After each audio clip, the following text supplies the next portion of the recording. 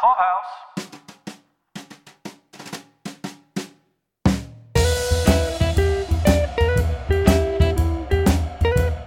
This is Paul. This is Caroline. And welcome back to our continuing coverage of the 5th season of The Marvelous Mrs. Maisel. That was our dog, Maisie, honking her baby. And this is for the 5th episode, The Pirate Queen. Maybe that was like her like asserting herself, like, this is Maisie. We could mic her up. And hilariously, you guys might be thinking, did you guys name your dog Maisie after Mrs. Maisel? No. She's named after a preschool mouse named Maisie Mouse 14 years ago when Mrs. Maisel was just a glint in Amy Sherman Palladino's eye. This was our dog Maisie. So this was Kismet. Who knew, Paul? Who knew? Before we get started, I wanted to give a shout out to listener Lucy Wall, who left us a 5-star review on iTunes and said that although we don't always agree with how she sees the show, she still enjoys the podcast, which is great to hear. I love that. Yeah. And you know what? You guys don't have to agree with everything we're saying. I assume that when you're talking with your own friends, you don't agree with every single thing they say. So fun and cool. Thank you so much for listening. I know we did get a review that was a little bit more, I'm not going to say negative. That's not exactly the right word, but they did have some constructive criticism. They felt that I was talking too much about Gilmore Girls. For me, I just want to point out for like sort of like larger picture, for us, we've known the Palladinos work for a long time, for decades. So if you hear me talking about Gilmore Girls, it's really because when I look at Mrs. Maisel, I'm looking at it really in this Palladino universe of shows that they created and characters they've created. So, you know, there's just so much. And I know coming forward, there's going to be some more guest stars. So, you know, I don't want to say I apologize for bringing up Gilmore Girls so much, but I will say that it will be less and less because really we were talking about it at the beginning because there were so many like first times these characters were like coming back on our screen. It's part of the deal. I mean, part of reviewing and criticism is comparisons, especially to prior work by a given creator. And if we decide to cover the upcoming ballet-related show, right? Then guess what? Sure, we'll be talking about Bunheads. How could we not? Well, right? I mean, I haven't seen that show, but I mean, they do reuse their ideas. Yeah, it's just interesting, I guess, as fans of their work. So, yes. You know, so that's just kind of how we look at things. But there will be less Gilmore Girl talk, I promise you. Wink. All right, so this episode picks up in the future, 1987. What did you think when you started to see, like, hey, we're in a jail? Yeah, I was surprised. Joel looked horrible, and I was like, wow, we have gone through some stuff. You know, he looked like he had been through the ringer. Do you have any ideas about why you think Joel's in the clink? I mean, they didn't give us the reason, so we're going to have to throw out some ideas. There were a couple of context clues that kind of suggested like this was maybe minimum security, like the kind of place where they put like white collar or mafioso types that whoa, where have we heard that before? That cut a deal, you know, that don't go in with like the hardened criminals. I think it's called Gen Pop, Paul, if you're in the know. Yeah, like me, you're not like a felon like me. Well, but minimum security is like a whole I'm not a felon. Other facility kind of thing that doesn't have the same kinds of right. You know, rigors, I guess. Okay. Kind of the Shawshank element of your prison stay. What did you think about seeing Joel so old like that? I mean, is it a little bit creepy to see these people like kind of coming into years that we knew? I mean, like 1987, we were 10 years old. Like we knew that part of the world. Like we lived in a part of the time when Joel lived. Yeah. Like, isn't that wiggy? Like we're crossing paths. We could have been near the prison. But we were on the outside. We were because we were children. Yeah. I mean, 1987, I was in Washington State. I would have been in Massachusetts. You know, some things that I remember from the previous year would have been like Expo, I believe, had been in Vancouver. And the Transformers movie would have come out the prior year. Oh, wow. But he would have been in jail probably. Well, nice to like put us in a time and place. I do have to give props to all of our hair and makeup people. I think that they're doing a good job of aging Joel and Midge during these different flashbacks. I feel like, I guess they're flash forwards for our characters. They're flashbacks for us. But, you know, I thought that they looked older, but in a believable way. Like it wasn't too over the top for me. Oh, yeah. I mean, kind of a respectful, plausible thickening around all of the applicable parts. Jowls. Everybody's got jowls now. Without overdoing it. Right. Yeah, but the conversation between the two was very charming, that they are still have a simpatico kind of thing. I think they will always love each other. Like they're that couple that, like, I don't know that it is the happy ending for anybody for the two of them to be together, but I think for them to be working together, whether they're a full-fledged couple or not, but working together, cooperating together, that's good enough for me. That's all I want to see for them. I think that's like a fully functional family if everybody's working together and making it all happen. So I'm curious about why Joel's here. That clearly, again, like you said, they are a unit here in some way. She's definitely supportive of him. She's giving him stuff to trade. Yeah. Can you imagine?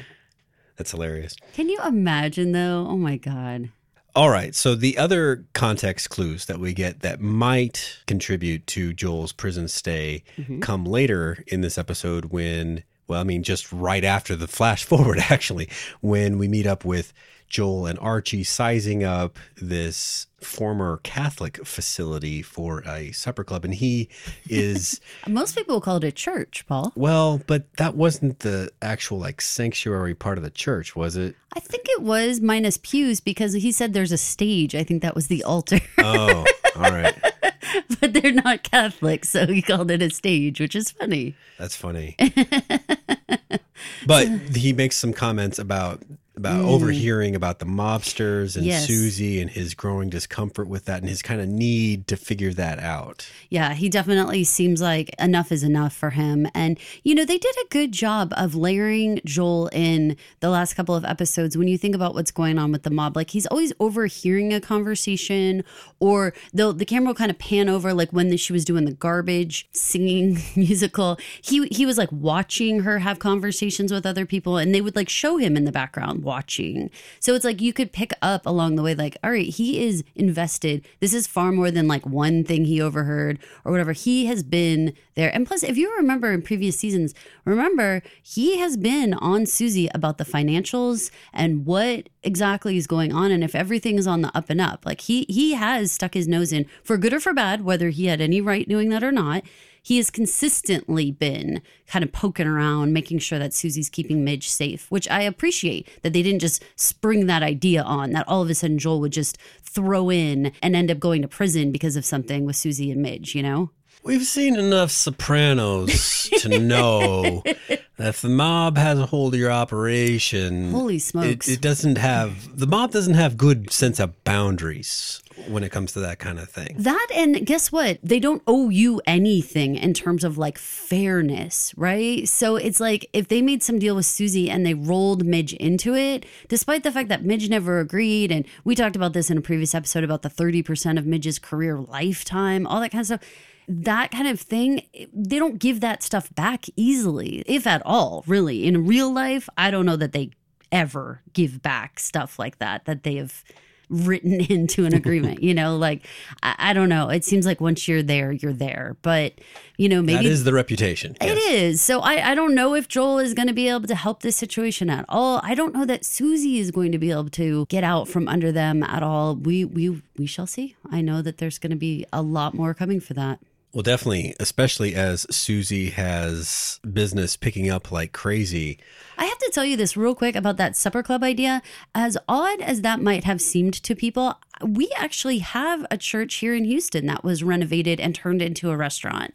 And it's supposed to be beautiful and amazing, and the stained glass windows and all that kind of stuff. So it's not so out there. You know, if you were just watching and you're like, what in the world? A supper club? Like, what are they talking about? But this wasn't such a crazy idea, you know, and during the 60s, this was a time when churches were starting to close. I don't know, Paul, how much you remember, but like a lot of our like local, well, like some of like where my parents lived, they used to have like a church on like every corner in Pennsylvania. And it was too many churches. Right. And slowly but surely they were like condensing the Catholic churches. Like it stopped being the Lithuanian church and the Polish church and the Italian church. Like they just were like, no, we're having one Catholic church in this neighborhood now. So I could see where there would be available buildings is what I'm trying to say. So I feel like this was appropriate and fascinating that Joel is doing so well. Did you get the impression that the Button Club was that successful that he would have money to like purchase a church and start a whole nother business? Fun fact, here in Houston, we also have a basketball arena that was turned into a church. So I guess it goes both ways. That's funny. That's true. No, I hadn't made that leap. I figured that the Button Club was earning him a living, but I didn't have enough evidence to see that this is like an expandable venture for him. Which, good for him. I'm happy that it is going well. Every time they've shown us the Button Club, to be totally fair, it's been full. You know, there's been lots of people at the tables, and they've always had the band playing and drinks flowing and everything. So they've certainly not given us any indication that it's not going well. I guess his parents didn't cause any lasting harm. Damage, right? Exactly. We do get some time frame on that jail stay, in that he is looking at a picture of grand kiddo and saying, well, maybe he gets to see her in 4 to 6 months. So we get some time frame on how long he's actually due to be in there. Back to Susie, though. Business is booming. This is a far cry from typing up her own business cards and double checking that you were actually going to use the card if she gave you one, because she didn't want to waste it. She only had like 5, remember, at the beginning. It was so cute. Yeah. I mean, it was heartwarming to see all those people banging down Susie's door, wanting her to be their representative. I mean, it's amazing. Everybody's doing really well, you know? I mean, people are wanting what the Joels and the Susies of the world, they're tapping into it. They're figuring out what people want. There's something about the Paladinos and their talent for being able to create a whimsical time filler. It has nothing to do with anything, but the short conversation with Alfie about the shitting llama. Oh my God, you were dying. I mean, it has no real bearing on the story or anything, but it's almost like a writing and an acting challenge to get through it, you know, and make it happen and not take up more time than is welcome, and is successful. And I'm going to throw out that it's a challenge for the audience too, because again, this is a final season of a series that people have really loved, and so there is this really pervasive, aggressive need for all the information. Please tell us every single plot point you could possibly throw at us in the last season of a show. So when you get llama bits that take like 3 or 4 minutes, say, to go through, audiences can get very restless in their seats. Like, get back to Midge, or get back to, you know, like the main plot points, because the clock is ticking and you feel like, you know, oh my God, at any second, this whole show is going to be over and I'm going to have spent any time watching something silly. But that's the genius of this show, and the way that these writers create all their characters is that they do have these funny little side things. Like, how about the actor who Susie is trying to get the job for James, right? And so he's trying to, like, you know, constantly be asking, did he get the job? But it's like this behind the scenes, very small thing where, like, every time he gets very anxious, he starts going into the lines, like, for the audition. I thought that was so funny. And I don't know, even such a small character, which he was around. He was back from last season. Remember, Dinah discovered him as a comedian last season. I don't know if you remember him. Yeah. So they had been pals.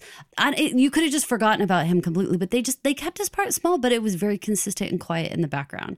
For me, I think that Daniel's love of music actually feels like the way that they write. Like, they layer it. Like, there's these different little rhythms, or different instruments are doing different things at different points, and they like layer them all together, and it makes for this very eclectic, very deep type of an episode. But it makes people crazy when they don't want to see too much llama, right? Yeah. They don't want to spend too much time talking about Alfie, although we do know that Alfie is going to be in their next series, in that ballet series. So not as Alfie the magician, I assume. Right.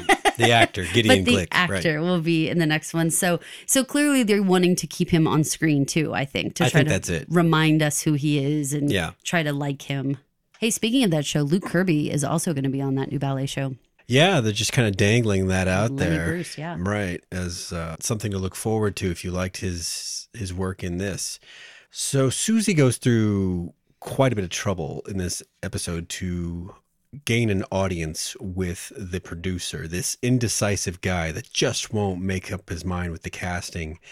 And it is amusing, all of the ways and calls and different routes and spying and all the stuff she has to do. But I think that goes a long way to telling us, to kind of filling in, projecting forward from this point, the kind of resourcefulness and manager that Susie's going to be for all of her people from now on, when she finds the people that she wants and doesn't just send sight unseen home from her hallway. I mean, this is a lot, but at least we can say if she did this for him, then this is probably what she's going to do forever. Right. And I think that it gives us this massive glimpse into her depth, that she's willing to go to get these jobs for her people. And we knew that. I mean, we saw her do this kind of hustle the whole series, right? But she's just gotten so much better at it. And these antics are so much bigger and bolder.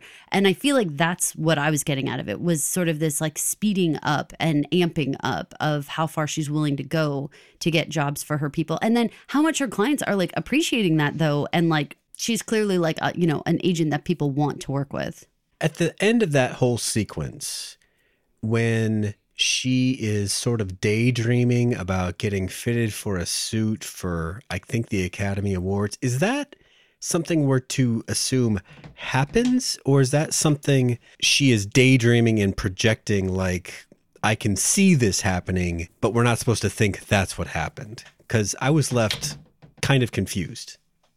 I think they left it ambiguous. I mean, I think we can think that was sort of a version of a flash forward, right? But sort of, I don't think it would be out of line for us to think like, well, maybe that could happen in the future. But I was thinking in the moment, I was thinking it was like a time jump, but nope, it was not. Or maybe it could have even been for her. Like maybe it was letting us know how much bigger she's thinking. I mean, like before it was just like a big deal to just get a club gig or something. But like the idea that she would actually be even like daydreaming about something so big, as something so like national stage kind of thing, international stage, like that's a whole nother level that I'm happy that Susie's getting to, even in her dreams, even if that's not ever coming true. I'm happy to think that she would think so big. A couple of classic lines stemming from the bathhouse. What'd you see? A lot of dicks.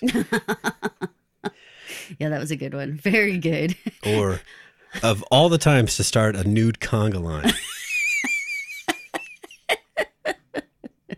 That's awesome. That's so funny.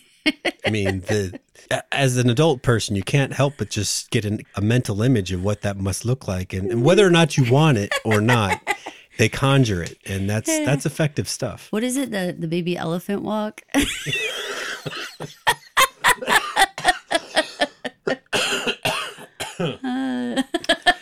Oh, boy. Sorry about that. I'm not. I think it's got funny. A little rasp in my chest still there. Yeah. It was the elephant joke. Oh my gosh. Oh my gosh. A fun little side story in this episode was Zelda's quick marriage and all of the family members pitching in to make this happen for her. Was there a larger meaning that we were supposed to get out of that kind of rapid fire series of realizations that they were having during Janusz's vows? I mean, I think it was pretty plain what we were supposed to get out of it, really. I mean, I think they've done such a good job of actually putting Zelda in a variety of situations to where it is reasonable that she has a relationship with the Maisels, that Mr. and Mrs. Maisel Sr. would be there, Shirley and Moish would be there. And in the Palladino universe, weddings are not always the thing. A lot of times it happens in a different way than you expect it, certainly in the show I won't mention. But there's a lot of things that happened here that I just think were so heartwarming and lovely. I mean, Shirley taking such like loving care of Zelda and her heirloom dress and trying to make it perfect. And just that whole scene of her crawling underneath her dress and all that stuff. I mean, adorable. But then of course, the Weissmans make it about them and her employment and, well, how long is she going to be gone? And like, it's so like them, for all the people who kind of point at Midge and be like, oh, she's so selfish or she's so self-centered or something like that. I'm like, look at her parents. Like, this is in the middle of someone's wedding and they're like trying to get her like 2-week notice information out of her. Like, right. I mean, they're... they're out of control. But I thought that the actual scene was really heartwarming and it made you smile to see all those people in the same place and to see Zelda happy, and Janusz is a great add to their group. So I enjoyed that portion. Well, and it's a big part of this season, I guess, is the show is ongoing change. Yeah, and that they are going to have to figure out what the next steps are, what for everybody. And that included when Midge and Joel then like went outside and they were like kind of talking with one another. And of course, during the wedding thing, not only did Zelda not working for the Wisemans come up, but then the childcare situation too was like all like, So they were like talking about all kinds of things, but it ends with Midge and Joel like kissing out on that balcony area out on the fire escape. And that was a big surprise to me. Is Joel's protective attitude swoony for a ex-wife like that? Is that grounds to be like, you lug? And I mean, I don't know. It all depends on the people, to be honest with you, because it could be like, wow, that's really like romantic and wonderful that he's like looking out for her. But on the other hand, it's like, he's the one that went off with his secretary. Like we can't put him up on some pedestal. Like he's such a great guy looking out for Midge. Like what? Penny Pan. Two words. His primary concern is the kids, he says. It is. And so that's understandable. I've stated before that my end game for these two is cooperation, but not cohabitation. Exactly. Oh, I hadn't heard that, but that's a good. You should cross stitch that one. I like that. Yeah. Well, what did you think of Zelda Wedding? I mean, did you enjoy it? I mean, it went on for a long time, and there was a lot going on with that as the backdrop. Well, I mean, it was still classic Palladino kind of stuff, just madcap minutia overlaid with broader concerns, Shirley climbing underneath the dress during the vows to tend to a rip in the, I don't know what you call it, the undercarriage of the dress, and Abe getting stuck on needing to finish his Chopin piece and being insulted that no one will be enriched by the art that he's letting flow from his fingers. That was so funny. The shave and a haircut. Yep. Yeah. It's so funny. So funny. I thought it was very well written. It was very like for I can't think of like better words, but it felt very like homey and like folksy, and like you kind of just understood everybody's personalities and how they all worked together. And it wasn't heated and ugly, but they were still having this kind of chaotic dialogue going back and forth that was urgent, but not angry or anything like that. So it had like all the spiciness that I like of the dialogue that they do so well. Let's swing over to Midge and talk about her big adventure, if we will. It's like Pee-wee's Big Adventure, right? Except it's on a boat, not a bicycle. We get to see a little bit of passage of time and growing acceptance of Midge in the writer's room when we see her teammates helping with school projects. That was cute and funny. That was cute and funny. And that's so Midge. It is so Midge that she would like bring that all in and like coerce her coworkers into like helping make the project. So dead on. I tried to look up Diddy Do diaper cream. I don't think that's a real thing. What do you think about this concept of having a sponsor that, they're kind of Gordon's feeling like maybe it's not like a cool enough sponsor, it's not the demographic he wants to be aiming for. I mean, is he just being foolish? It's like, come on. He's already said he plays to Middle America. What are you doing, Gordon? What are you so mad about having this sponsor?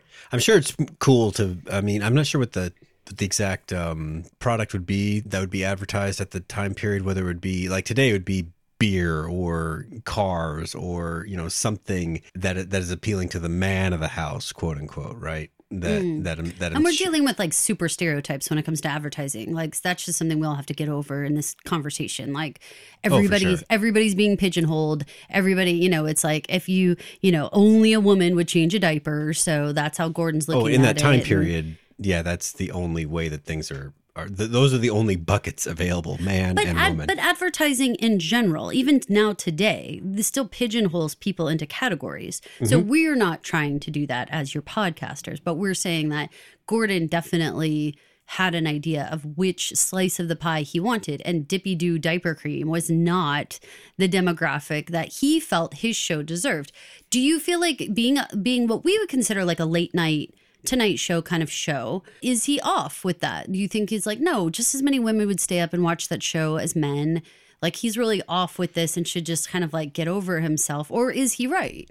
That particular way back lens for me doesn't extend far enough to know. Using this show as like sort of my basis for my thought process here.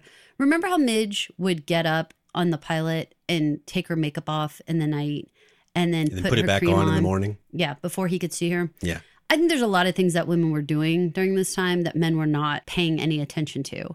And so in that regard, I think that Gordon is overlooking a key demographic for his audience, people who absolutely get up in the night and are taking off their makeup and might just turn on the TV and watch his show if it was on. I really think he was overlooking that demographic. And this was like, I think, a nod to the idea that like women weren't even being thought about in that way. It was all selling to men. And that's the only way we were thinking about it. Meanwhile, they've shown us the behind the scenes of all these women, from Rose to Zelda to Shirley to Susie to Midge, all these women and all their hustle and everything they're doing. And Gordon just like with like a flip of his hand is like disregarding that entire demographic. And really like the Astrids of the group too. So understanding that advertising is this complicated dance, right, between like the audience and what the showrunners want the audience to be. This is a really tricky episode in terms of how do we deal with these executives and have it go well, even though Gordon has no interest. He basically just like blows it off, which I'm kind of surprised that George is the one who really like accepts Midge's plan to let her come and be like the ambassador for the show. Now, was this a bad move on George's part? George is oily. We know that Mike can't stand him. And whenever he's on in front of Gordon, he seems to have one face. Whenever he's dealing with other people, he has another face. He has a super aggressive version of himself and then a super schmoozy kind of version. From my point of view, George should have had some sense of who Midge was. This is, again, one of those, like, the men just aren't paying any attention to her or what she's doing. Because the Shy Baldwin situation was, like, in the newspaper that she got fired from that gig. There's something about them all sort of ignoring what she does and who she actually is that is setting up this situation, because George has no idea what Midge is capable of. And me and you, the second that we knew she was going to be like a spotlit person, I was going back and thinking of it. Was it the Kennedy fundraiser? Yeah. Oh my God. When she just like went off saying all the things that they did not want her to be saying. All I could think is she's going to say or do something. Now, I was really surprised how this actually pivoted. It wasn't her act that she said something that was her act rude. Walked the line. It was just it walked fine. The line, but it was fine, right? It was this other situation, this social commentary kind of portion about how men treat women and what she was going to stand there and watch happen versus step in. Did you think that she should step in with the waitress and get involved with that whole situation?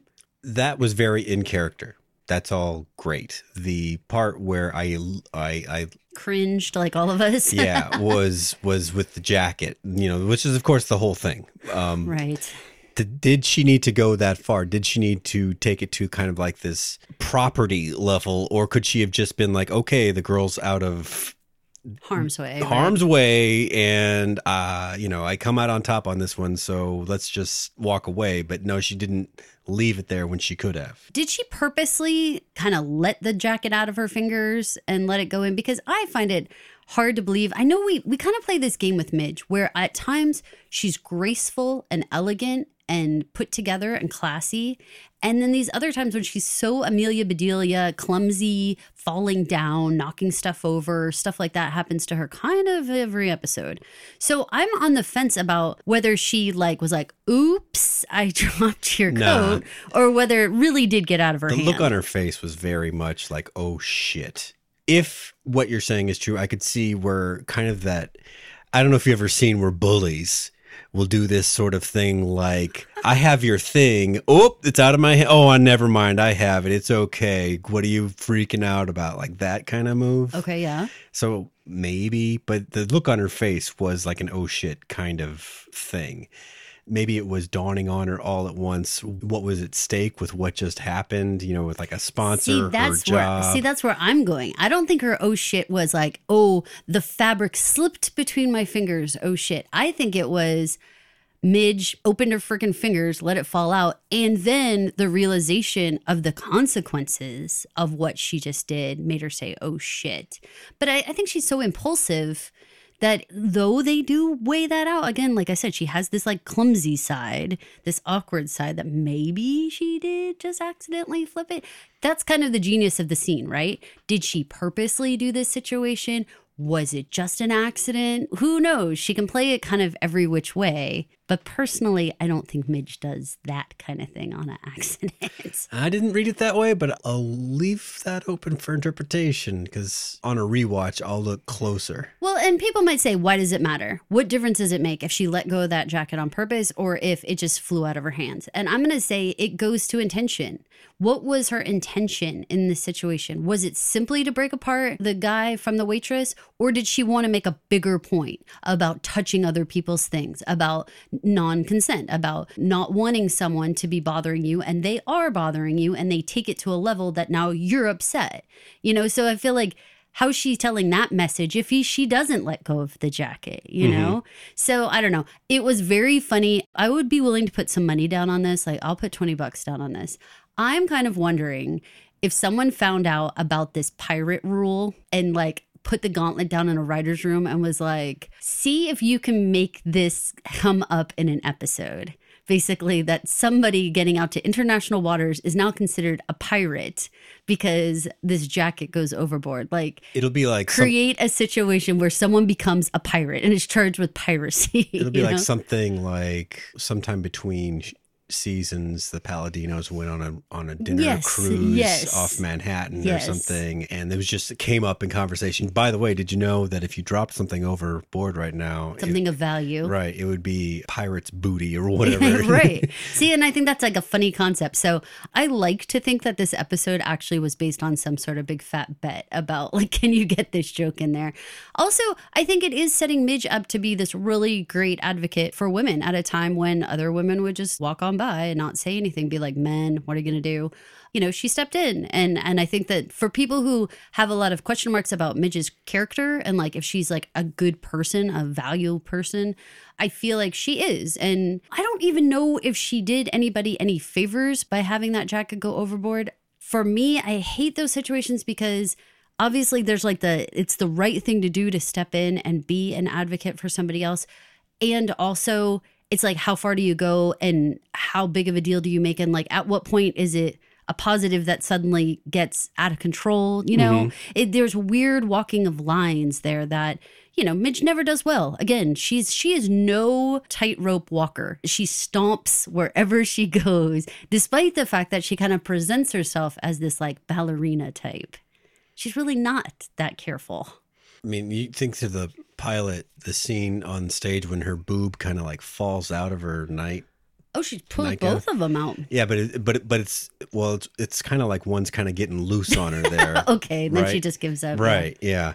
And that kind of, I understand that it was a bad night and there were other factors going, but still sort of like a loss of the calculated presentation that she normally has. Exactly. So, I mean, you know, I give them credit as a show for trying to shed some light on, you know, social issues like that, like people interacting, men and women, and just what was acceptable and what wasn't at different time periods. You know, I give them credit for that, for bringing it up. And that Midge is trying to be on the right side of history, I guess, that she is somebody who would stand up for another woman. She is somebody who would step in and be like, hey, cut it out. That's great. That's a feather in Midge's cap, I think, as a character. Now, I think it's hilarious that none of us blink an eye about her being arrested at all ever in the show. At the beginning, it was so like, oh, and then by now it's like, who cares? Like she's arrested all the day, which for us, I mean, I've never been arrested. You've never been arrested. I think it would be a very big deal, but it's like, meh. What are we gonna do, right? Well, I mean, it's new to be taken into custody by the Coast Guard. That's true. That's fresh. Oh my God, seeing her getting taken away by the little boat. Oh my God, we've seen that in like several other shows recently. That I feel like there was like a lot of emotion pulling from other shows, like Succession. There's that one where I won't say all the characters' names in case y'all are not all caught up. But this was another season where like there's a girl on a boat. Dad decides no, and like they send her away, and it's like watching this little boat go away with this lady is like, oh, that was so awkward. There's something about that's terrible. But so now we get this whole Midge situation. We're gonna have this meeting with Gordon. Did you expect Gordon to just fire her on the spot or have some big explosion with her? I kind of did. But what that scene was nice and illustrated was the true power structure of how this show is, right? George presents like he's in charge because he is the producer and he handles a lot of administrative kinds of things. But turns out where the rubber meets the road, Gordon's name is on the thing and it's Gordon's freaking show. I was surprised, but I guess maybe not, given the conversation we just had. Midge is pretty much overlooked. I mean, Gordon holds the men to task, not Midge. Partially, I think that's super dismissive. Like, it's like, oh, she's just a woman. She couldn't have known what was going to happen. But you, George, you're the man. You should have known. Well, the bigger relationship is with George. George, of course. And he told George, make it go away. He didn't want to have anything to do with the sponsor. So, yeah, it was out of line, totally, to be there. But what I didn't really see was that Gordon was going to actually be like kind of amused by Midge and like the antics, and Susie for that matter too. I didn't see him like having like a soft spot for her exactly. Now that's the way characters in Palladino world are, where they can do things that are like the rest of us are like, oh my God, my boss would kill me. But yet it turns out to be like a lovable rogue that they did that, right? Yeah.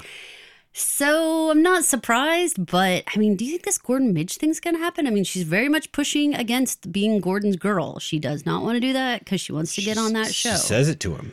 However, he is quite charming and she doesn't have to work there forever. Well, that's true. But he is married. We can't forget that. He is married. And so I don't know how, in a way, but I don't know how any of that works. Like, I don't know what that means. I don't know if that just means like she can be his side piece, but then does that mean that like truly she can't progress without him being like a big fat asterisk on her career? Like Gordon Ford really got me where I am, which we do know that Joan Rivers is like, you know, supposedly a huge influence on who the Midge character is supposed to be. And certainly she credits Johnny Carson with the huge break in her career to finally like be like superstardom. So it wouldn't be crazy for Gordon Ford to have that credit, you know, for Midge's career. But I don't get that that's how that's going to play out. That is one of the more hugely watchable aspects of this season is what is this launch pad going to be? You know, because we've seen the future now. We know that she can afford helicopters in Israel, right? So right. She's uber successful. Like we know that. She can't get there from the writer's room in the Gordon Ford show. So what is it that's going to happen? What's going to break the dam? Does she get on the show? Does she get on someone else's show? Does she get her own show? Ooh. Something's got to give here. Something does got to give. I really look forward to that aspect of this season and figuring out like, well, what is going to be the thing? Like, when is she going to like shoot out of the cannon and suddenly, you know, become the superstar? She's still struggling at this point. She's still just in the writer's room. She's not out there doing these, you know, major gigs or anything. So what's going to happen? Where are we? And I'm really looking forward to the next episode and crossing my fingers that we're going to get more about the meat of her career. Like, how did we get there? And will Gordon end up being this springboard, or is it going to be like in spite of Gordon and all his roles and everything? Does she end up? See, I think it's going to be Mike. I don't think it's going to be Gordon. I think it's going to be Mike because of the real life relationship between them being, you know, husband and wife in real life, Rachel Brosnahan and. But I think the show is going to be the springboard, whether it's Mike or Gordon. Okay. Whether it's she somehow does break through the invisible barrier and becomes a guest, whether she for some reason is tapped to sub in for Gordon, God forbid, rather than just cancel the show because the man is sick or whatever. She takes the desk for the night that he's gone or whatever. Were you surprised though to find out in a previous episode that so many of the writers in there were like stand-up comedians and did have careers in their own right, that they were very much like Midge's contemporaries, like her peers, like because I think she thought she was the only viable option in that writer's room. Yeah, she did. And so when it was like laid out to be like, no, all these other people are talented too, down to the singer they were mentioning, you know, who was like the doorman or something, you know, like it was like all of these people are talented too. And I think that was a little eye-opening as the audience member to be like, if once you get to that level, you can't walk around thinking like you're the only one who's got all this talent and all this potential. Like, that whole room is full of people who could step in for Gordon. So the question mark is, how will it be Midge? And why Midge of anyone in that room when they all have seniority and they all have reasons to be there? What will be the catalyst to have Midge be the one in the spotlight? She probably smells the best. That's a good guess. This is Caroline. And this is Paul. Please remember to rate, review, and subscribe to this podcast on iTunes, Spotify, or wherever you listen to podcasts. A 5-star rating will help other people find the podcast just like you did. Thanks for listening. Thank you for listening. This has been an original Pod Clubhouse production. Pod Clubhouse is a podcast network dedicated to encouraging collaboration among podcasters and friends to bring a fresh voice and diverse perspective on a wide array of content. Please visit and leave a comment for us at podclubhouse.com. Rate, review, and subscribe to our podcast feeds on Apple Podcasts. Follow us on Twitter, Instagram, and Facebook. You can find us at Pod Clubhouse. Our DMs are always open, and we'd love to hear from you. Pod Clubhouse.